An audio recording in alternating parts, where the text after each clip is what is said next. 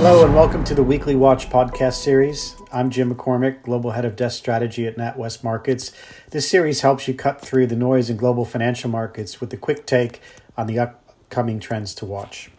So this week I wanted to address the theme of COVID differentiation, as I think it's going to be quite important over the coming winter months.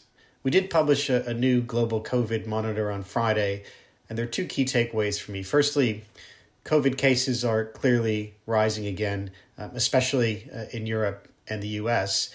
But even so, governments are very reluctant to return to the strict lockdowns seen last spring. And if this is the case, then virus management, both past and present, will play a big role in both growth and market performance in the coming months.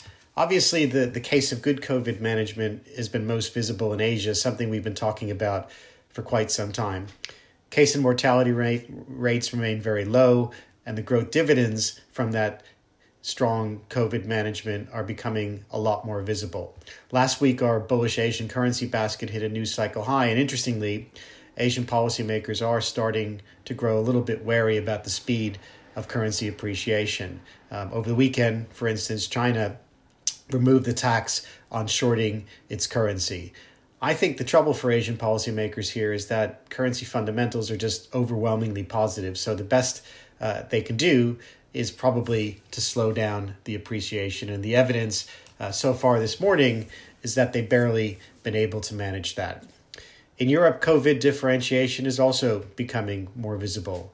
So countries like Germany, Norway, and Italy have all managed their second waves better. The UK, France, and Spain have done a less good job. And this contrast between Italy and the UK was very much on display last week. In terms of the cases, Italy's current trend is about half of the peak last spring. The UK trend is now double what we saw back in March and April. As for growth, Italy's August industrial production level was above the Q4 2019 baseline for the first time, having been as much as 50% below just a few months ago. UK production is still 7% below. And the outlooks for Italy and the UK are also diverging. For Italy, it's a story of better growth, more fiscal support coming, and a benign political backdrop. We've been bullish BTPs for some time now and remain so even as yields touched record lows last week. For the UK, you have an economy where growth was already stalling in late summer. Now the surge in COVID cases is leading to stricter lockdowns, something we'll hear more about later on today. And of course, the uncertainty around the Brexit trade deal is likely to be an issue into the end of the year. There will be a flurry of diplomacy heading into this Thursday's EU summit, but any deal breakthrough seems unlikely. Sterling has been rallying on hopes of a deal. We think this rally is premature. And of course, COVID mismanagement has also been a big factor in the U.S. presidential election. With just 22 days to go, Republican odds are fading fast. So the Trump probability in the 538 election model is down to 14%. The probability of the Republicans holding the Senate is down to 31%. Both are election cycle lows. As markets begin to make a Democratic sweep their base case, expectations for a huge fiscal stimulus at the start of next year are growing. We did pencil in some preliminary numbers for next year, and they do point to further significant steepening of the U.S. curve. The metric that struck me most was Treasury bond issuance net of Federal Reserve buying. This number was about $980 billion in 2019. It looks to be $1.1 trillion this year, mainly due to front-loading of quantitative easing by the Fed. That number next year is likely to be more than $3.5 trillion. That's a lot of bonds for the private sector to digest. So let me finish this week with two observations from last week. Firstly, Australia is now the first country to implement fiscal forward guidance.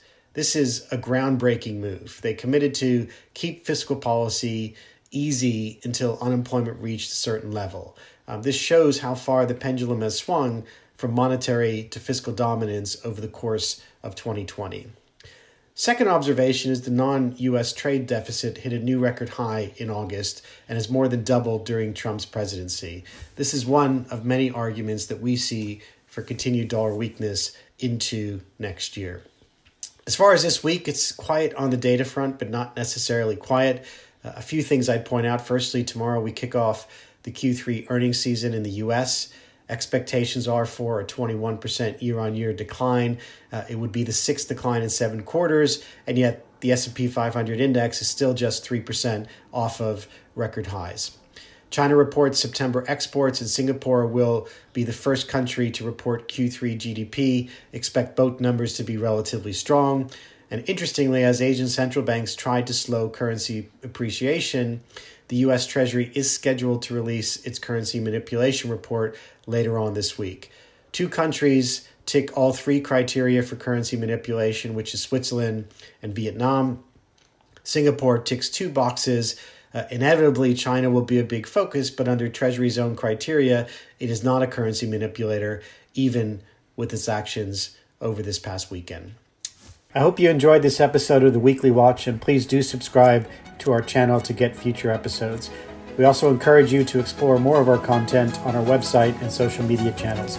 Speak to you again soon.